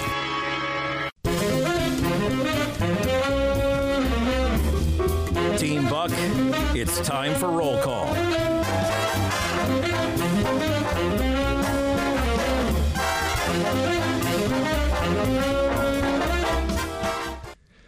All right, everybody, roll call time before you're enjoying your weekend. It's my favorite way to end the day. Roll call. Although you remember Monday, what did I do wrong? Why are you looking at me like I'm a crazy person? Well, you're looking at your phone for roll call, and I so nicely printed. Oh no, that was for something. That was for something else. Okay. All right. Producer Mark has been particularly salty today. I'll have you all know, by the way. And Producer Mark is a little, he's strutting his stuff ever since he dropped all that knowledge yesterday about 1930s Art Deco architecture. The guy's been a little bit on a tear. I'm just saying. So I'm reading your printout roll call. I appreciate it. It is here I just for try me. to make your life easier. I know he does. Mark is the command center / the penalty box. Yeah. But what I realize is that he may be in the penalty box, but sometimes he puts me in the penalty box. So let's get to roll call. Oh, Monday. Remember, for those of you in the New York area or who listen on the iHeart app, WOR in the New York area, 710 on the AM dial, WOR. That's how you can listen, 6 to 7 p.m. on Monday. It's going to be every day, Monday through Friday, 6 to 7 p.m. Eastern Time, WR Radio. So Team Buck NYC and Team Buck Tri-State area, please do check it out. Do listen. Got to get those numbers as high as we can, as quickly as we can, because more great things are coming for the Buck Sexton Show if we continue to grow and have the success we've had so far. All right, Facebook.com/Buck Sexton. Let's get to it. Bill writes, "Hey, Buck, why'd you ditch the name James for Buck? James is a much better name. When I think of James, I think of James Dean, James Wood, and James Madison. When I think of Buck, I think of John Candy." Bill, it's a fair question. It was not a choice. It wasn't something that I decided. I was called Buck ever since I was an infant by my parents, by my family. That was always my name.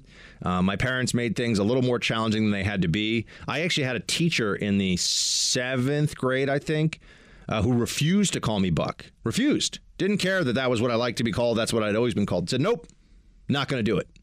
Which was bizarre, by the way. I've never forgotten that. The guy's like, no, I'm not going to call you that name. Now I could have said I'm actually non-gender binary and want to be referred to by the pronoun Z, and he would have had to be like, yes, sir, or oh, whoa, not yes, sir, yes, Z. Whoops, my bad. Or else there would have been problems, so things have changed. But yeah, no, Buck is not like a stage name. It's always been Buck. James is a great name, and that's my escape hatch. If I ever decide that the heat gets to be too much in conservative media, and I just want to have a normal job again, be a normal person who doesn't have, death threats coming in and people telling me that, I should go take a long walk off a short pier every day, then I can just become James. So, yeah, there you go. Roger! Buck, did the monocle make your ribeye taste better? Yes, indeed it did. Actually, the monocle makes everything taste a little bit better. Because you sit there and say, oh, what are the plebs eating tonight? Plebs are probably having some kind of burger, like the uncivilized rabble they are. I'm sitting here with my ribeye, perfectly seared, medium rare in the middle. Burger's pretty great, too. I love all red. Can you even enjoy a burger properly without a good bun? There are decent gluten-free buns. Decent is the key word there. Yeah, but no, you need a lot of accoutrement to make up for it. So that's when you start throwing on like cheese and sautéed onions, and then you could, the burger can be a fun thing without a bun. But no, the best burgers obviously have buns. Yeah. Although a lot of good burgers, I think, are ruined by a less than excellent bun. You don't want a mediocre bun on a very good burger, because then the whole thing becomes mediocre. But a great bun can make a bad burger better. That is true. It can obviously enhance it a little bit. But if the meat is low quality, you're always kind of stuck in a... True. It's not... That's when you just got to, ketchup. Just drown it in ketchup if the meat is kind of... I remember when I was in grammar school, we used to have burger day at school, and it was always those, gray...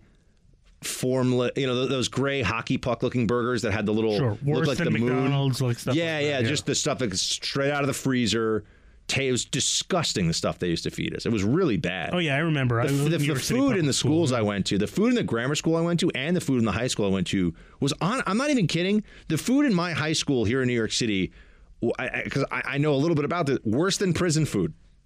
Worse than, it was disgusting. It was really bad. Surprisingly, I went to high school in Florida.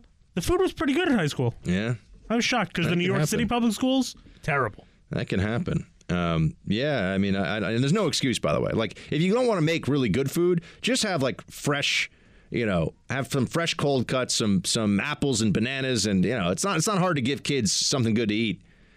What we were just talking about a second, not prosciutto, that's a different, but the meat, the sliced accoutrement? No, the sliced meat, the cold cuts. No, from like the Katz's delicatessen, pastrami. Oh, pastrami. I keep wanting to say. You don't even know. Yeah, no, the thing that gyro. No, forget it. I spaced on it. Don't worry about it. Brian, Buck, congrats on that very large terrestrial radio pickup with WOR. It could not have come to a more deserving, hardworking, truthful, and intelligent individual. I've counted on your insight to give me a pulse on things, speak truth, and make me laugh all the way since the Blaze days. You growing up conservative in the liberal mecca of NYC is a powerful insight to make your AM show at WR grow fast. Buck speaking truth to the people of New York and New Jersey will be a good thing to change leftist minds for truth in 2020. Though we have not met yet, I still refer to you as my buddy Buck when sending them a link to your podcast to follow. Stay humble, brother. I know you will. Your friend, Brian, OSS. Brian, I promise you I'll always stay humble, my friend. And also, I will try to always be worthy of the very kind note that you sent. It's very nice of you to support the show in that way and to spread the word about us, and thank you for that. And yeah, I think we're gonna really have a lot of fun talking to folks of New York on terrestrial radio. 710 WOR. I'm gonna say it a cool way because that's like old school radio, right? You got to be able to. Yeah, since you're just a radio show now. 710 WOR. Yeah, you're not the voice guy though. They have a voice guy that'll say that. Yeah, but like I want to say it cool too. They usually have some catchy slogan, too. Like I know it's the voice of New York. Yeah, the voice of New York. The voice of New York, 710 WOR. I didn't know if they changed it since I left there. Yeah. I don't know. Marco, Buck, I'm enjoying the steak talk. Had never heard about reverse searing, but will definitely try it on my next ribeye. Previously, I had been sous videing and searing, but can see where drying out the steak more could be beneficial. The sous vide is still required equipment for leftover steak, though. It comes out just like when it came out of the kitchen originally. Also, have you tried olive beef before? I'm usually not a huge fan of the price premium of Wagyu, but this stuff is mind-blowing. Check it out. You won't be disappointed. Shields high. Marco, I've never done sous vide. People have brought this up, but, it sounds kind of fancy in French, and, yeah, it's something that you got to just accept is going to be a little more complicated, a little harder. So, hold on a second. Producer Mark, we are here, and we are having a discussion about meat, and have you ever had sous vide? I don't think so. Not off the top of my head would I know if I had that or not, so something I try. Yeah. I'll try meat anyway. Yeah. That's a good soundbite. Yeah, no, I mean, I think red meat is a good thing to cook no matter how you cook it pretty much. So red meat's pretty delicious. I would try reverse sear, though, if you really want it. But the only thing is you got to be a little bit neurotic about like checking the temperature, because if you can overcook going, and then you've ruined the whole thing, even if you sear it perfectly. But I really highly recommend it. So I would say check it out. What if you don't have the time to make a reverse sear? Like you seem like you have to spend like an hour or two on dinner every day. I don't know how you have the time. You can barely show up to work on time. How do you have time to reverse sear a steak? Yeah, I don't know. That's a good point. That is a good point I make. Being a salty man. See, producer Mark. He just sits there with like a big watch and just points at it every time I walk in. I'm like, the show starts when I start, producer Mark. That's how this works. But he's the voice of. Do you know the phrase "happy wife, happy life"? Yeah. For you, it's happy producer, happy life. That is more true than ever. So there we are. All right. We got one more. We got another one here. Let's get to it. Greg, Buck, I'm a huge fan of the show. Started listening religiously about a month ago after I heard you on air. Then I went to your podcast on Spotify, knew who you were already. Your show gives me the same satisfaction and humor value as Rush Limbaugh does. Your impressions have me dying of laughter on a daily basis. I'm a 33-year-old millennial living in a world of a bunch of Bernie bro friends. I tried getting them to listen to you to no avail, but one thing I've learned is never take politics personally like a lot of them do. Shields high. Well, Greg, thank you so much, man. That's really, really kind, and I do appreciate it. Bernie Bros, you're welcome to listen to the show, Bernie Bros, and you will learn a lot more than you will listen to Bernie Sanders. Who knows more, Buck or Bernie? It's not even close, folks. You're in the Freedom Hut. This is the Buck Sexton Show podcast. All right, roll call continuing here. Ross writes, remember, if you want to send us something, it's teambuck@iheartmedia.com or facebook.com/Buck Sexton. Ross writes, hey, Buck, been listening for years. You're my go-to daily show. The weekends are long without it, so I just re-listen. I love the later part of the show and roll call these days. Producer Mark is great. You guys are funny together. Yeah, don't blow his head up too much. He's all, I'm now a known voice on a nationally syndicated show, and everyone loves me. It's correct. You're earning it, but, stay humble, Producer Mark. Don't worry. My head will always be smaller than yours. Fact check true. People ask me, they're like, what is your hat size? And I'm like, you guys don't understand. There is no hat size for my head is too big for hats. They make a fitted 8.5 kind of deal. I mean, maybe we have to just come in here with a tape measure and really see what the full circumference is. Good thing you're not a baseball fan, because I don't know how you would wear a fitted hat. Yeah, no, it doesn't. I'm telling you, with the poofy hair and then with the circumference of this cranium, there's just no way. People are always like, oh, I have a big head too, and I see them like, that's not a big head. I feel like Crocodile Dundee when the guy pulls out a switchblade and he's like, that's not a knife, that's a knife. He's got the huge, Would you have to get a hair machete if you ever rode a motorcycle or? I had to get a special XL helmet when I was flying around in helicopters in Iraq, because you had to wear a helmet for safety reasons, and I had to actually get a special one. That's hilarious. Yeah, it's fantastic. I had a special helmet, so I'm that guy. Eric writes, Ross was saying, congrats on the New York radio show. Will you be uploading that hour on iHeart and other podcasts as well? I hope you do. We need more Buck. Sorry to suggest more work for Producer Mark. Producer Mark, what do you think, man? I think we're going to stay with one podcast. Yeah, we don't want to confuse people with multiple podcasts, so that's going to be a radio-only thing for WOR in New York, and we'll have the 3 hours of fun here anyway. I think that's the way it's going to be. But folks, remember, you can listen streaming on to the WOR show if you want. Which, remember, it's going to be a little more of a New York. Those who are in the New York area, it's not going to be as much necessarily your cup of tea as the national show is, which is what this is the national show. This is about what affects the country the most, and I'm just happen to be doing it from New York City. But starting Monday on WR, we're going to be doing a New York-focused hour, New York-focused show. Eric, hey, Buck, love the show. Just want to say that Mitt Romney is like strawberry ice cream. He makes no sense and leaves a bad taste in your mouth. Shields high. Thank you, Eric. Appreciate that, man. My parents told me that they like strawberry ice cream, and I still can't tell if they're messing with me or not. You bring that up every time. I know, but I feel like I don't even know them anymore. Have you gone to their house and gone to the freezer, see if I should do a spot check for strawberry ice cream and see if they really have it. Now, would it be bad if they had the 3-flavor one? What is it called? The Breyers or whatever? Or is it Breyers? Maybe I think Breyers does it. A couple companies do it. Yeah. Would that be okay? I feel like if the strawberry's hitching a ride with the chocolate and the vanilla, you can't be blamed for that. Yeah. But if you're buying just specifically strawberry ice cream, I have questions. Whenever I was a kid and one of those would be out, I would only take the chocolate. Yeah, of course. Yeah, I know. I was always a chocolate guy over vanilla. I don't know how anybody else. But vanilla's a good second place. Sure. Vanilla's a good number 2. So you got that. John, Buck, I have an idea, and I would greatly value your opinion. Well, John, that's because you're a smart fellow. What if every bill signed into law had to have a 15-year sunset?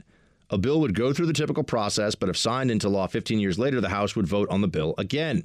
That bill, if passed by the House again, would then surpass the Senate since it was already passed into law once and go directly to the president. The president could then either re-sign the bill into law or veto it. I believe this could help with preventing long-term damage a Democrat House and Senate could cause a president like Bernie Sanders. What are your initial thoughts on this? John, it's an interesting idea. I like that you're kind of putting your founding fathers hat on here. But, it would cause a lot of additional work, right? So every bill, everything that happens would have to then be revisited in 15 years. And you could say, well, then if it's a good idea, we'll never go for it. But no, not necessarily. And the Congress does pass a lot of laws and pass a lot of bills that already, I think, we're just lucky. First of all, I think it's generally better when the Congress does less. So that's one thing. And to add to their workload probably is not going to give us the outcome that we want. I don't know, John. I got to think about that a little bit. I mean, it's sort of like it's like term limits for laws is what you're proposing, which is interesting. Term limits for Congress would be great, but it's never going to happen because guess what? The people that would have to go for it are the people that would be affected by it. Greg, I wasn't a fan of Trump at the beginning. What I've come to like about the man is he does what he says he was going to do.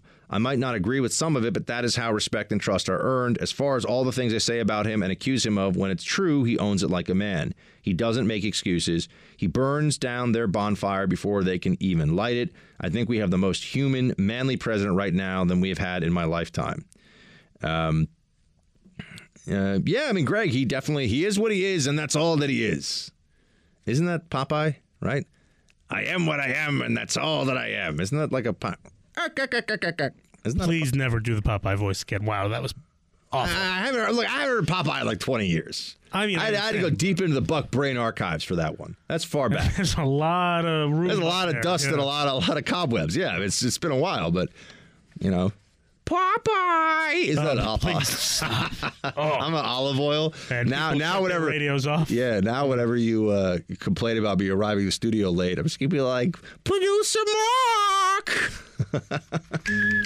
Wow, really? I knew he was gonna do it. Yeah. I knew he was gonna do it because he's just trying to add it. You know, it actually came on, there's a song that's like a contemporary song by a kind of a hipstery band, and it starts out with whistling, and I heard it. Is it this one? Very similar, but not that one. It's another one. That's by Flo Rida. How many whistling songs? There's a lot of whistling songs, damn it. A lot of them. All right, everybody, you're going to have a fantastic weekend. Producer Mark and I are going to arm wrestle in here to determine who gets to determine music next week.